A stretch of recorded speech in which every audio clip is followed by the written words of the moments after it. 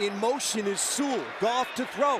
Wants to throw it to Sewell. He caught it. Billy Sewell with a first down. Oh, yes. The big man dives down to the 31-yard line. Oh, that is beautiful.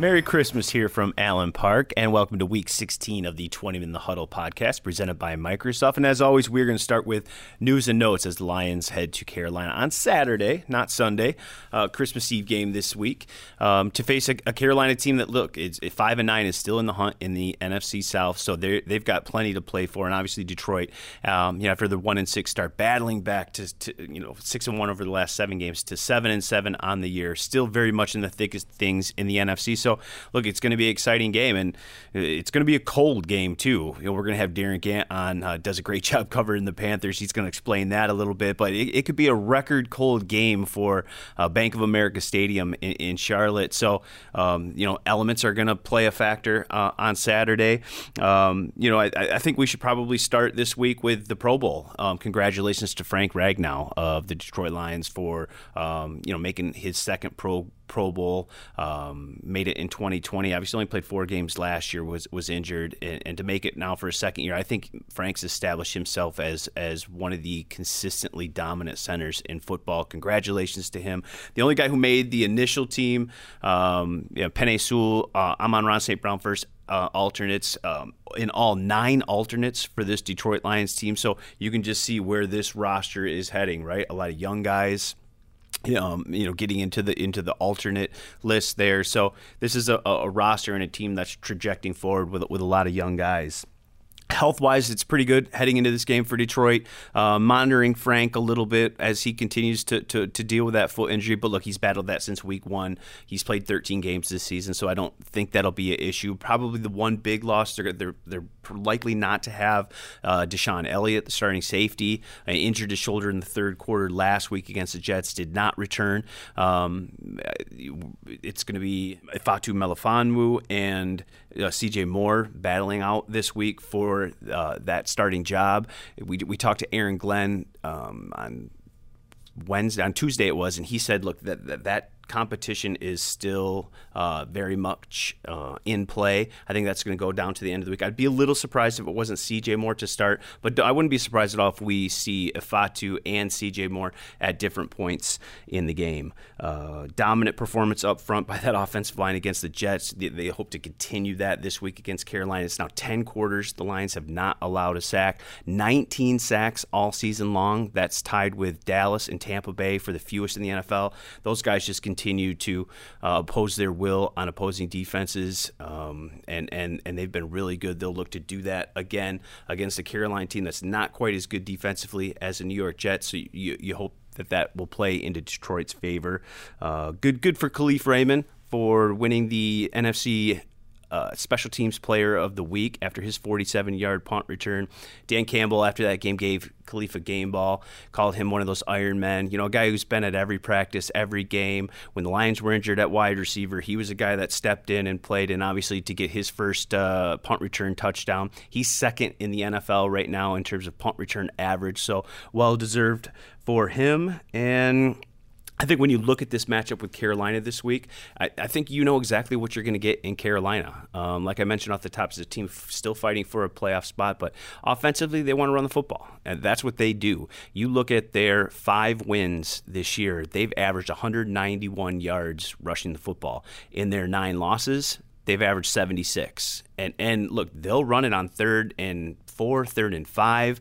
They'll run it some more, and then they're going to run it again. And so you know what you're going to get with them. They try to impose their will. They've got an identity. They want to run the football, and then Sam Darnold had the play action off that with some of those strike routes and play actions, and they'll take a couple shots that we saw last week in their game. So, but I think the big key for Detroit is really first and foremost stopping that run, make them a throwing football team, and I think that plays to Detroit's advantage. So got a great show for you this week. Darren Gant, like I mentioned, from Panthers.com is going to break down this matchup. Taylor Decker is going to join me. We're going to talk offensive line and everything else. I've got the BetMGM key matchups with PJ Clark. So busy show as the Detroit Lions get ready to head down to Carolina. Huge Week 16 matchup this week against the Panthers, two teams still fighting for the playoffs.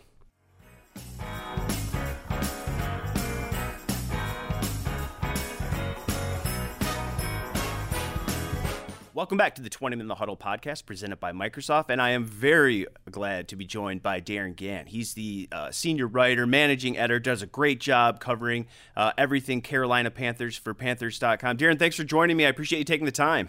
Yeah, happy to do it, Tim. You know, it's cold here. We're gonna get some snow here on Friday. 3 to 5 inches projected, but it's gonna be cold in Carolina. You guys aren't used to this, are you? I know we were chatting before. What's the crazy stat for Saturday's game? Yes, welcome to the South in December, where we are not prepared for cold weather and we do not enjoy it. We live here for a reason. Thank you very much. This has the potential to be the coldest home game in Carolina Panthers franchise history, with a forecast temperature somewhere hovering around 30 at kickoff, we think. The high on Saturday is projected to be about 34. Don't know if we're going to get all the way there, but 30 degrees is the coldest home game in Panthers franchise history, which is your reminder that everything is relative.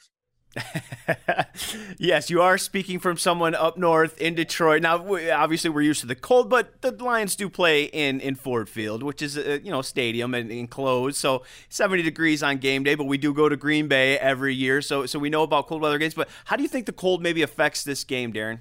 Well, I don't know. We'll see. I mean, I'm sure people are going to start dredging up the Jared Goff cold weather game stats is going to be one thing, and I'm sure he's already been through a layer of that this year. But I think that the way the Carolina Panthers are playing football right now, they've kind of taken the elements out of play. I mean, when it's been raining, when they played in the drizzly mess up in Seattle the other week, they're kind of built to play that way because, listen, this team wants to run first and foremost.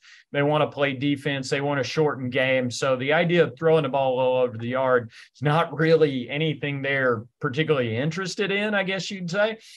So they're sort of weatherproof. They're just not, and every team's got guys on it that aren't from the place they are. There are Florida guys here who would rather be someplace even warmer. But, I think they're kind of built in a way that I don't know that the conditions are going to matter as much to them as it might somebody else.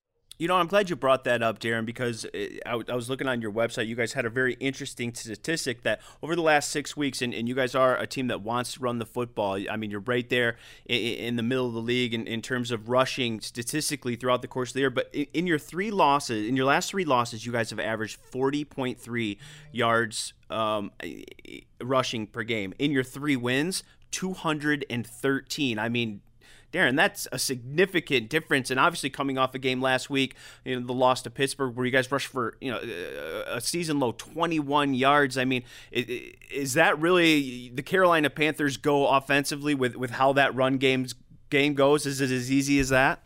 Almost, yeah. I mean, and whether it was Baker Mayfield, and again, you almost have to divide it into a couple of different segments, because during the Matt Rule, Christian McCaffrey portion of the season, and again, you wouldn't think your running game gets better when you trade away Christian McCaffrey, but that's what's happened. And that's no slight to Christian. He's a fantastic player. 49ers are a Super Bowl favorite. They're probably, in my opinion, the team nobody wants to see in January. But since he's gone, it's become a more straightforward running game. Deontay Foreman is not a shake guy. He is not a sizzle guy. He's popped a couple of big runs, but he is not get it outside. They are an up the middle power running team, and it's built on an offensive line that they spent a lot of money and draft picks on this offseason trying to fix. They go out and sign Bradley Bozeman and Austin Corbett in free agency, use their first round pick on left tackle Ike Ekwonu. That was intentional, and because they know they wanted, no matter who the coach was, even when Christian was still here, they knew they needed to fix that part of it. So they went out and got those guys. And the thing that's happened a couple of times, you mentioned those 3 losses, Cincinnati, Baltimore, Pittsburgh. the Cincinnati game was one of those that you've seen over the years. A team has one of those every year that just gets away from them and gets off the rails early and doesn't come back. That one was that game. But Pittsburgh and Baltimore both, 3-4 defenses that kind of get after you, play old school football too. So it was some struggles in both those games just trying to get anything established. But otherwise, they've been able to lean on people. They've been able to stay on the front foot. They've been able to find holes for Foreman and Chuba Hubbard, and even the kid named Raheem Blackshear, who has contributed a little to the running game. So, it's not sexy. It's not flashy. I feel like Dan Campbell probably respects it because it's very old school and physical and, cold weather type football. I'm sure Dan will respect that. He always preaches, right, grit, toughness, offensive line. That's what he wants this offense in Detroit to be predicated on, too. And look, when they're a successful offense, now obviously Jared Goff is playing really well and they have some weapons on the outside, but when this team is humming offensively, it's through that offensive line and it's through that run game. So very, similar styles of offense, certainly with Carolina and Detroit on Saturday. But let's talk about Sam Darnold a little bit. He's going to get the start. Steve Wilks said on Monday, look, you look at his statistics, they don't wow you, obviously, because of what you talked about and just the style they want to play. But look, he hasn't turned the football over. You guys are 2-1 with him as a starter. Just maybe evaluate his play and what he needs to do on Saturday for you guys to come away with a win. Yeah, the only real important stat with Sam right now is 0 number of turnovers since he's been back in the lineup. Now, Sam even caught a break here a couple weeks ago when the ball came loose on an exchange, and he actually grabbed it and rolled his way into the end zone. So even when things didn't go well, they worked out for him for the most part. But they've really lowered the bar on any of the quarterbacks. If you go back to Steve Wilks' first game as interim coach out in L.A., P.J. Walker was starting, and they barely threw anything farther than about 5 yards downfield. Steve wants to reduce mistakes and reduce the opportunity for calamity. And that's kind of the way they're game planning. And Sam's played all right. And fine. And it sounds like a backhanded compliment, but what they really want Sam to do is take care of the ball. Now, they think there's some more shots. He hit a couple the other day against Pittsburgh when they were trying to get back in that thing. And he's got the kind of arm to get downfield. He's got some mobility. There was a point last year when they actually got off to a 3-0 start. Sam led the league in touchdown runs. He had like 5 rushing touchdowns in the first 3 or 4 weeks, something like that. But Sam can be mobile. He can do some things, but really it's just a matter of keeping the expectations low and not asking him to do too much. That's just not who they want to be. And I know Steve Wilks talked about it earlier in the week, too, about encouraging Sam to use his legs a little bit more, too. And look, the Lions have struggled defensively against some mobile quarterbacks this season. So, maybe something that if there's an opportunity there, Sam could certainly look to extend a play or make a play with his legs. Darren, let's switch over to the other side of the ball. I'm talking with Darren Gant, does a terrific job covering the Carolina Panthers for Panthers.com. Defensively, it's a pretty good football team. You got a couple guys in Brian Burns and AC Horn especially that jump out on tape and some of the numbers that they've put up this season. That really one of the strengths of this football team, and what's the test for that defense this week, and what's the point of emphasis facing a Detroit Lions team that's pretty explosive at really all different levels offensively. Yeah, JC is a guy he's that guy. He's one of those corners who you can just turn loose on somebody and kind of take him out of the game. DK Metcalf wasn't really a factor the other day in Seattle, and it was as simple as, JC, you got him. Take care of that one. The problem has been when other people start getting involved in the passing game. They were able to hit some plays to lock it up in Seattle. On the other side, obviously, it was a struggle when C.J. Henderson went out injured last week. They had Keith Taylor, a second-year, 5th-round pick, who's had some moments, but really, the Steelers were kind of picking on him. They were looking up at the line of scrimmage and finding him and going his way. JC's got that ability to kind of take away half the field, but they're going to have to run some different guys in. I think CJ's health is going to be one of the big storylines of this week down here, just to see how he is. He's a guy who, while not JC Horn, is very talented and has played more consistently probably the second half of the year rather than the first half of the year, but just all the talent in the world. And, they're also out there with a guy in Dante Jackson, who they spent some money on this offseason, keeping him as a free agent, sitting on IR. So they've been struggling to keep enough corners on the field for a team that was pretty deep at that spot to begin with. And a 5-9 football team, you don't always think of a team in mid-December that's in the mix, that's playing meaningful football in the month of December. But that's where Carolina finds himself, just because of where the NFC South finds itself. And what's the risk of? I know you guys have Tampa Bay next week. Just because you guys really do control your own destiny, you have to take care of your own business. There's no looking past Detroit to Tampa Bay, is there this week, Darren? No, there's not, and especially not after the Steelers kind of beat their heads in the other day, because Wilkes has been very clear. I mean, he's talked about playoff mentality, and they had to approach the last 6 weeks of the season as a series of playoff games. Obviously last week didn't go so well, but he said the other day, we can't talk about playoffs because we've got to get all of that stuff fixed. And you got to do it against a really good Detroit team before you can even worry about what you're going to do in Tampa in a couple of weeks on New Year's Day. So it's from that standpoint, I think it was you never like having those big, kind of deflating defeats. But earlier this year, when they go up to Cincinnati and get rolled, they come back short week on Thursday night against Atlanta and probably played one of their more complete games of the year that night. They're hoping short week, and that kind of loss kind of brings them in focus, but they were going to be focused this week anyway. I mean, when you look at what they're playing against, and, I think you guys have probably heard it. People still talk about Detroit as if it was the team that started 1-6. And now this is one of the hottest teams in the league, and they're pretty aware of that. Yeah, it's just fun to be covering meaningful games in December, isn't it? I know we've been through some hard times here the last few years. It's such a big difference, isn't it, Darren? We've talked about that a lot here, and Wilkes has kind of brought back that feeling because he was on staffs here with Ron Rivera when they went 7-8-1 and won the division by winning 4 straight. Start 3-8-1 and win a division, go to the playoffs. Make no apologies for it. They won a playoff game that year. So it's been a while. It's been since 2017. Since they've played meaningful games in December in this building. And, obviously the Pittsburgh game didn't go the way they wanted to. So we'll see how it goes on Christmas Eve against our close personal friends, the Lions.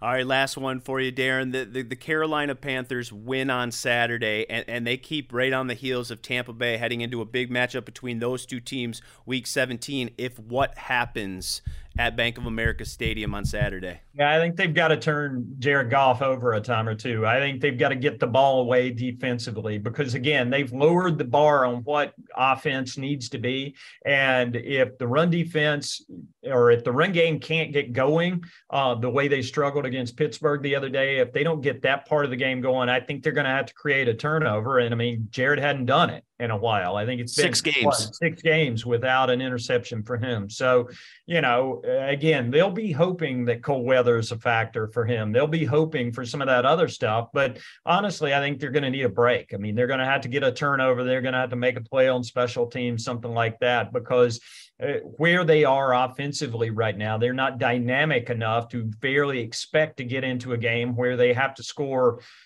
24, 27, 30 points a game and try to win it. That's just not how they're built right now. Well, it should be a fun one, Darren. It's going to be cold. It should be physical. Bring your mittens. We're used to that in Detroit. They're a staple in the old suitcase, but it should be a fun one. Obviously, it's a huge game for both teams. It's fun to be covering meaningful football in the month of December. Great stuff, Darren. Appreciate you, and I'll make sure I come and say hello on Saturday. Sounds good. What a time to be alive, Tim. Thanks, Darren. We'll see you on Saturday. Hey, bud.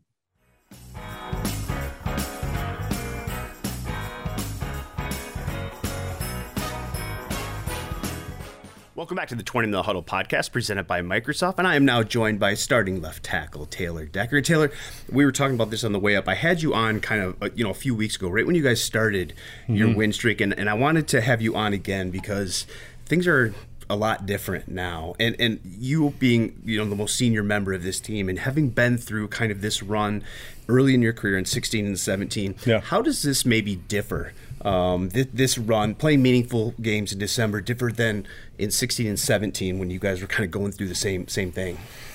I mean, I would say the primary difference would be that it's like how we're winning games. What is our approach to how we're going to win games? How are we going to take advantage of these defenses where, especially in 16, like we were winning almost every game on a 2-minute drive at the end of the game. Come from behind stuff. Yeah. And then like the obvious thing would be is like there's nobody here that was there then. Like there's nobody. There's no staff. Like there's no players. Like there's nobody. Yeah. So it's completely different, and that just gives a different locker room feel, and it's completely different, honestly. Complementary football, that's what people talk about all the time, right? And it seems like that's the biggest difference from the outside looking in with me. Just you guys have won games with your defense on the field at the end of the games. You guys offensively have grinded a 6-minute drive to take the clock down, and in the case of last week, and Minnesota made the plays offensively to win the game. Special teams, you've had 2 special teams players of the week with Badgley making field goals and then Khalif turning. It just seems like it's got to be really fun, right? Because it seems like everybody has a hand in what's going on right now. Yeah, and I think that's good football. Like, there's going to be games where maybe like last week against the Jets, the offense, we have a tough matchup. That defense is phenomenal. Like, they're a very good defense.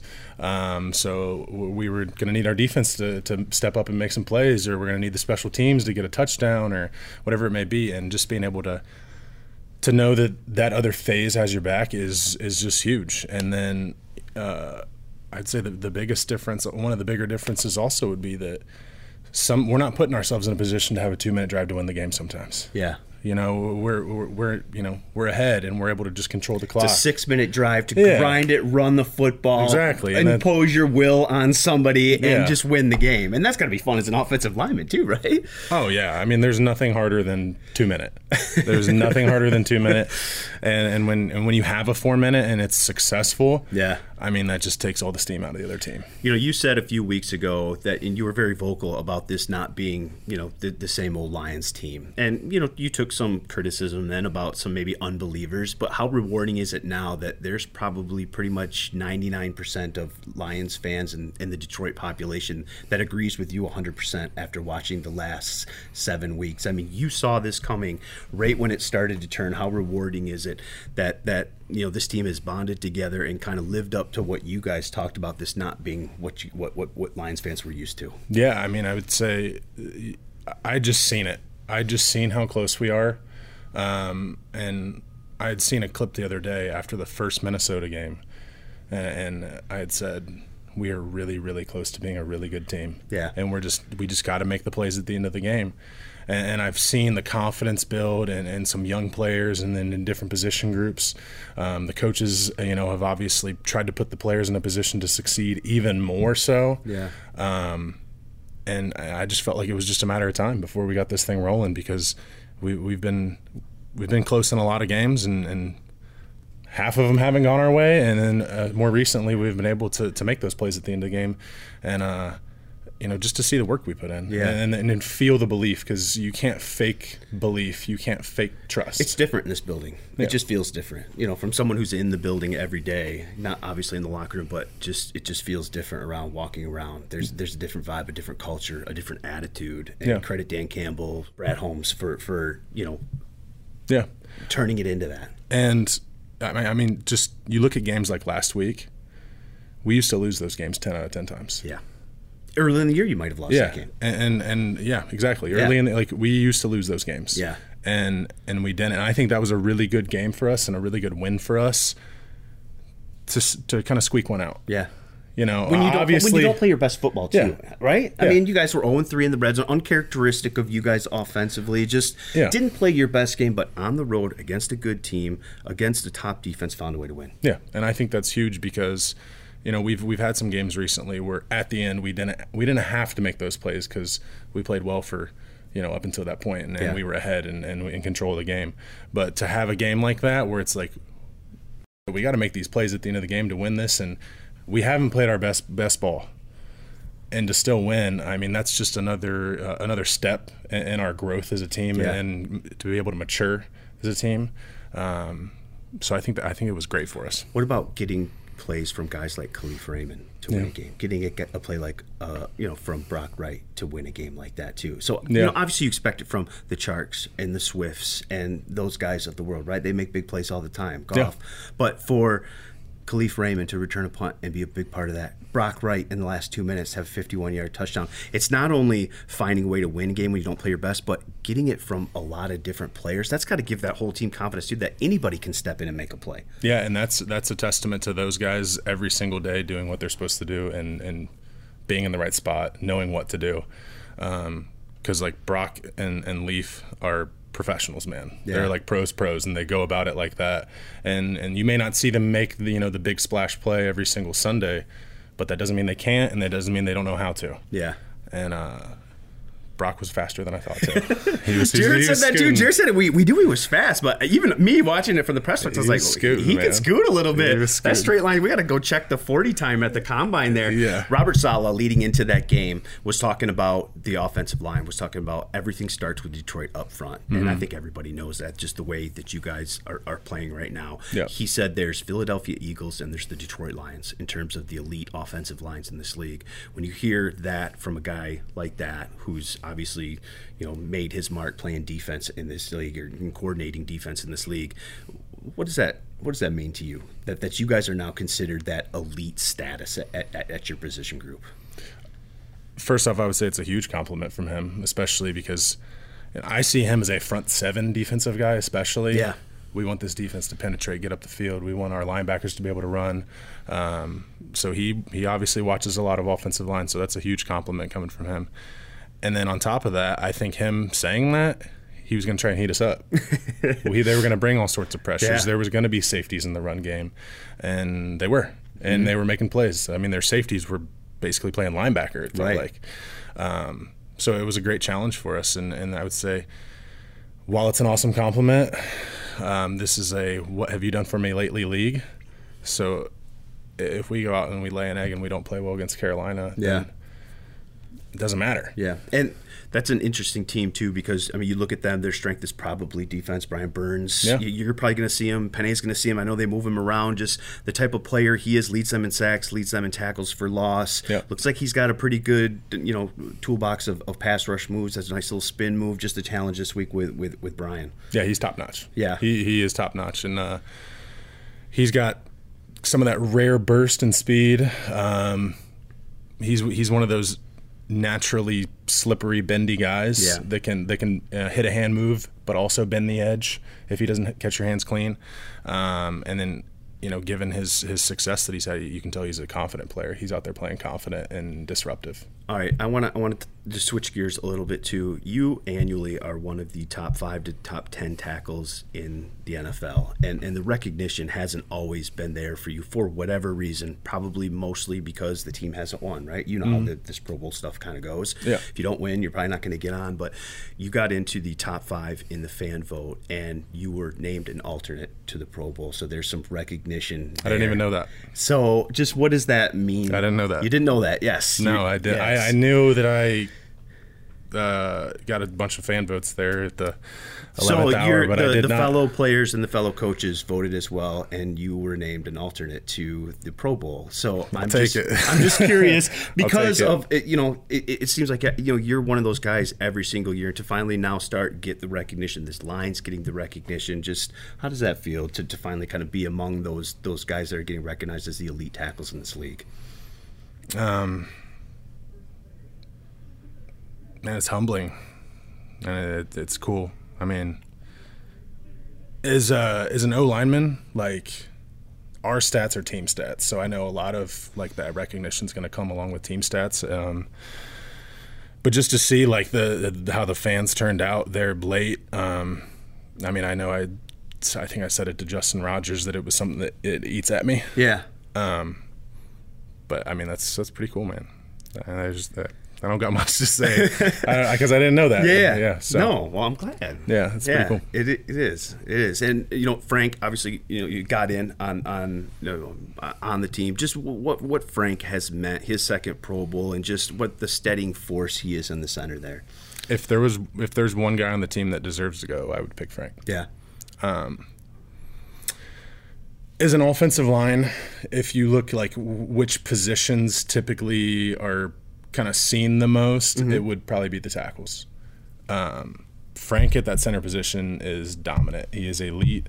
And I would say on top of that, some of the stuff he's battling through this year, people don't know the extent of it. Yeah. I mean, he's hurting, and not many guys would be even playing anymore. I don't think that. So just that mental aspect of his toughness on top of what he's able to physically do, on top of him being in there makes everybody around him better just because of his understanding of the game.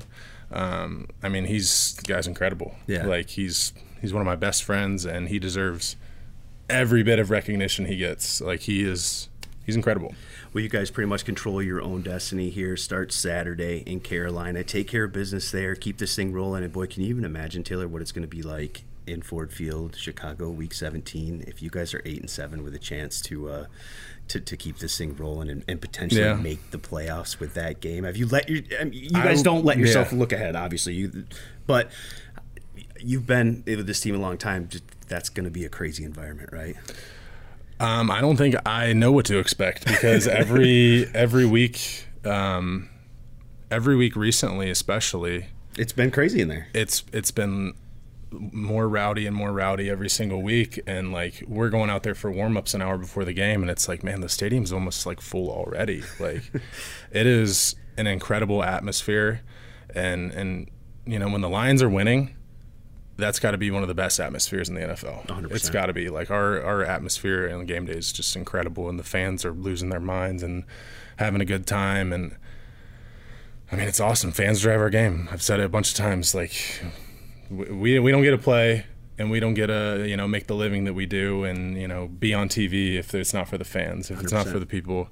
I've said this before. Like we're a blue collar city, and there's people who are doing hard work, manual labor, working 2-3 jobs, whatever it may be, and they choose to spend their money to buy tickets to come see us or wear our jerseys, and it's incredible. And I said it after last game, like they deserve a winner. This city deserves a winner. Well, make sure you guys go win in Carolina on Saturday. Make sure that's a crazy environment in a couple weeks. Keeps it rolling. You're playing some good ball. You guys are playing some good ball offensively. Let's finish this thing out strong. Appreciate that. All right. Thanks, Taylor. Thanks.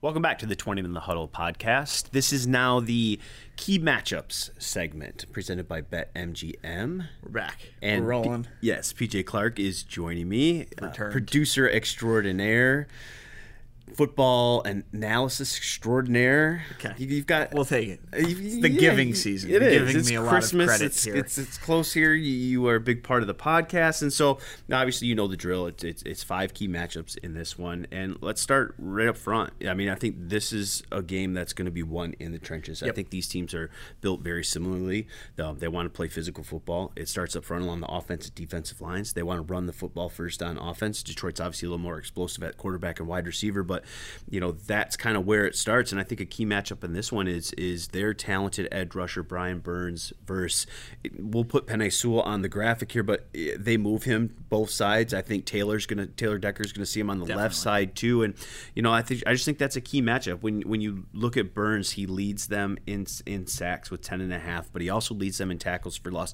He's their most explosive player up front. He's the guy up front that can wreck a game for them. There's a reason why teams were calling Carolina after McCaffrey got traded and offering 2 first-round picks for that guy, because he is as good. 10.5 sacks this year. He's got a full sack in 8 of 14 games. He had a half sack in a ninth.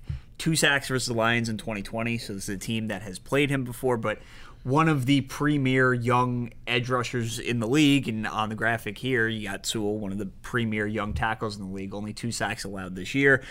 this is a big matchup, and Carolina is a team that has invested a lot of draft picks into the defense, specifically that front. They took Derek Brown the year after they took Brian Burns, but Burns has really blossomed into a superstar here in year 4. But this is a Detroit Lions team that's put a lot of resources into their offensive line. Yes, sir, they have. Sewell, a first-round pick, Ragnow, first-round pick, Decker, a first-round pick, Jonah Jackson, a third-round pick, the 5-year, $50 million for Big V. Obviously, Evan Brown's filling in while Big V's on IR, but that's really been the strength of this team. And when you look at this offensive line, what is it, 10 quarters now I think they've gone without a sack. You mentioned, Penny, only 2. The interior guys haven't allowed one yet.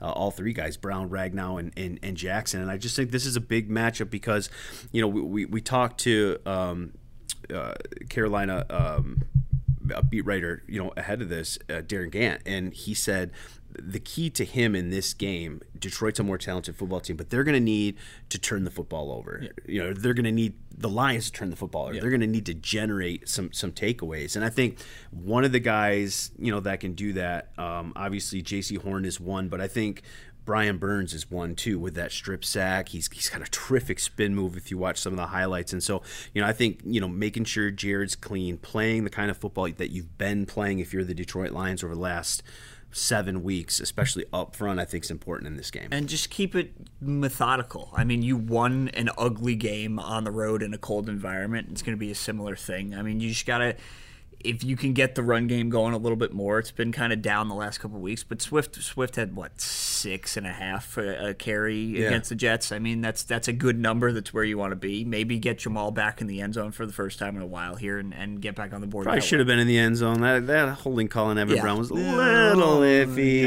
It happens. It happens. All right, well, let's go. On the outside, and look, they don't have a ton of weapons outside. Like we said, they want to run the football with Deontay Foreman, but DJ Moore is more than capable at wide receiver. And look, they'll throw him in the backfield and they'll run him too. He's a lot like St. Brown in that sense that they'll kind of move him all over the place and use him in a lot of different spots. And obviously, it'll be a big matchup with Jeff Okudah.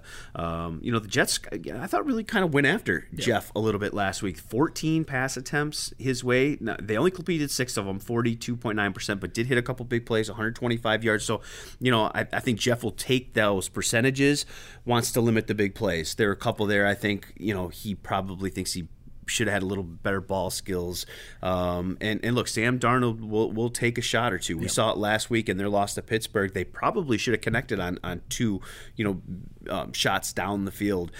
They weren't to DJ Moore, but DJ Moore is their big play guy. And so, look, he's got 51 receptions on the year, but 97 targets, which shows you their struggle at the quarterback position a little bit. 678 yards, 5 touchdowns, leads them. He's their most gifted offensive player. He's their most gifted offensive player now. 97 targets. The next highest is McCaffrey at 43. I don't think he plays there anymore. He's been gone for a while, so that kind of just shows you it's the DJ Moore show. Then Terrace Marshall is in second now, but 7 games with over 30% target share, so he is really the guy you got to key in on. As you mentioned, Jeff, a rough start to the Jets game. I thought he battled back. You mentioned the ball skills. Still had 2 pass breakups in that game, so not his best yardage, but you'll take the 6 for 14 completion, And I think the secondary as whole is probably looking for a bounce-back game here. A lot of big plays last week. A ton of big plays. 50, 40, 33, 33, 22, 21, 20. I think that were the big plays. And, a few balls that kind of fluttered up in the air. I thought Zach Wilson just kind of threw it up for grabs. And looking at the film, those guys probably, think they could have had maybe 3-4 picks in that game. So I'll be looking for Jeff and those guys to have a definite bounce-back game, and they'll have to be really good against DJ Moore.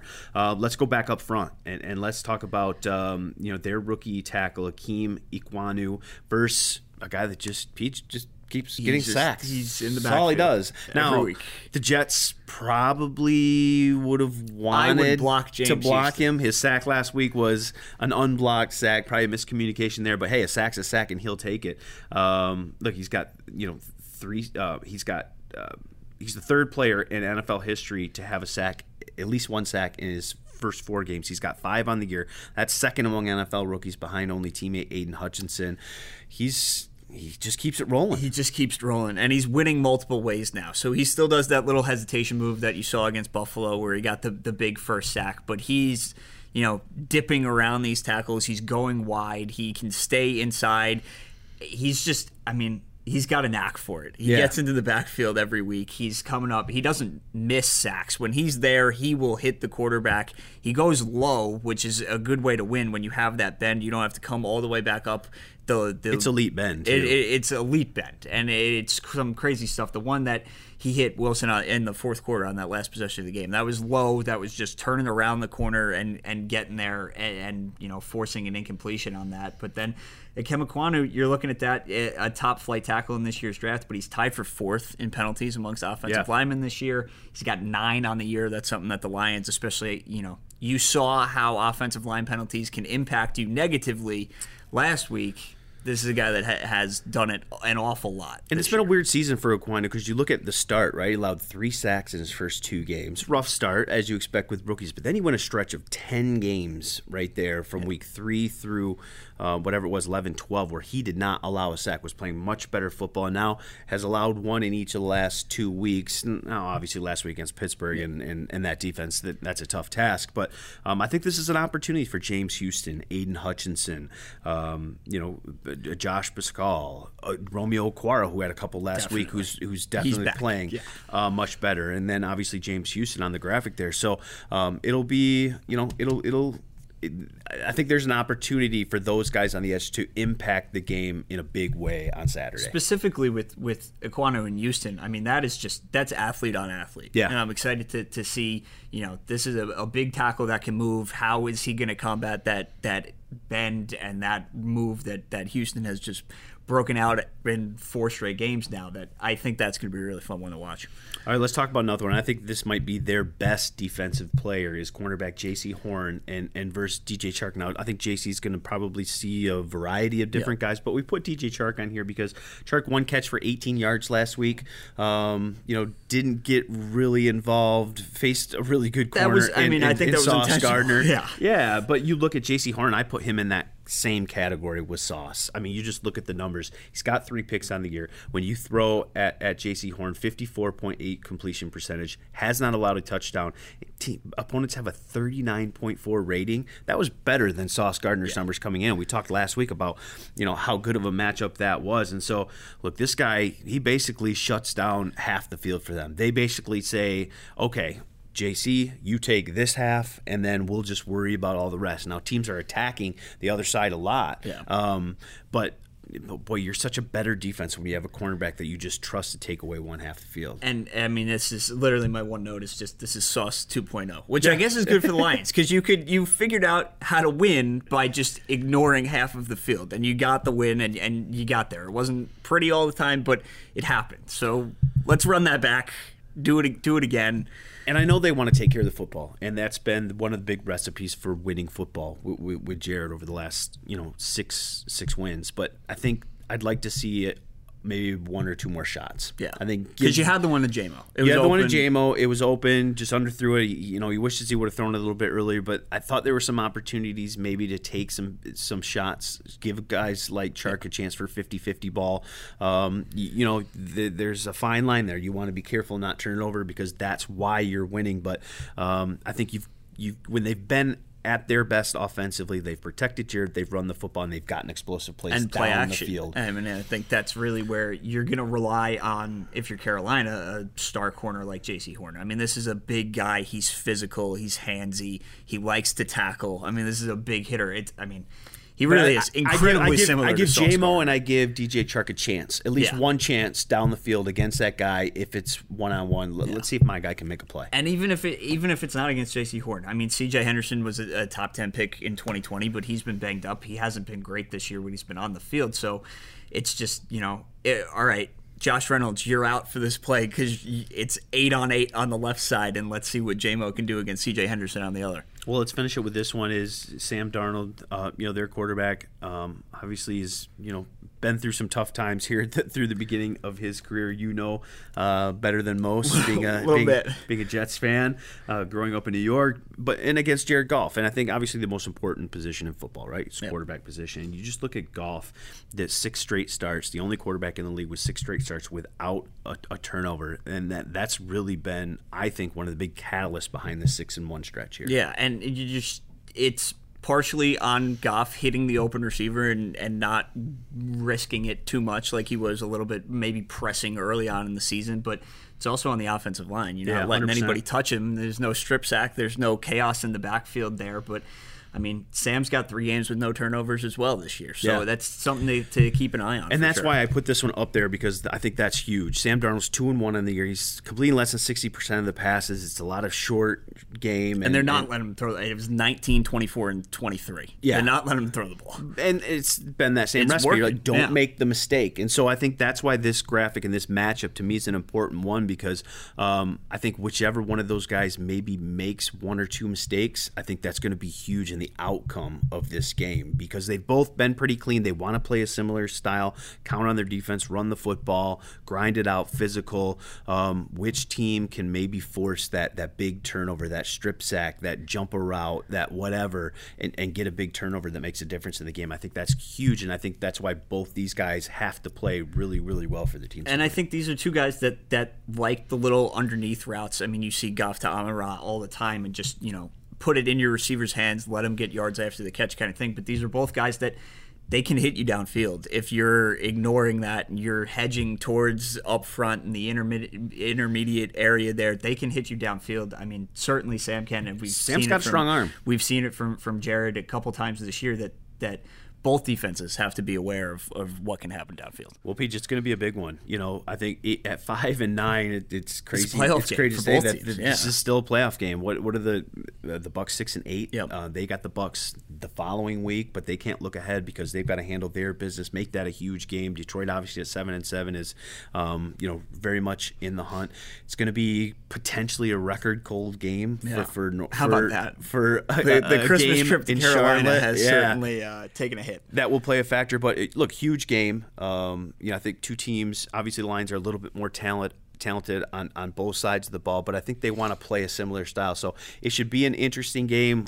Who gets off to a big start? Who makes that big play? It's a road game too. I think, you gotta take that into account. Yeah, I think Carolina's not built to come back. I think if Detroit can get off to a good start, get maybe a double-digit lead, I think that puts Carolina really behind the 8 ball. We will both be there.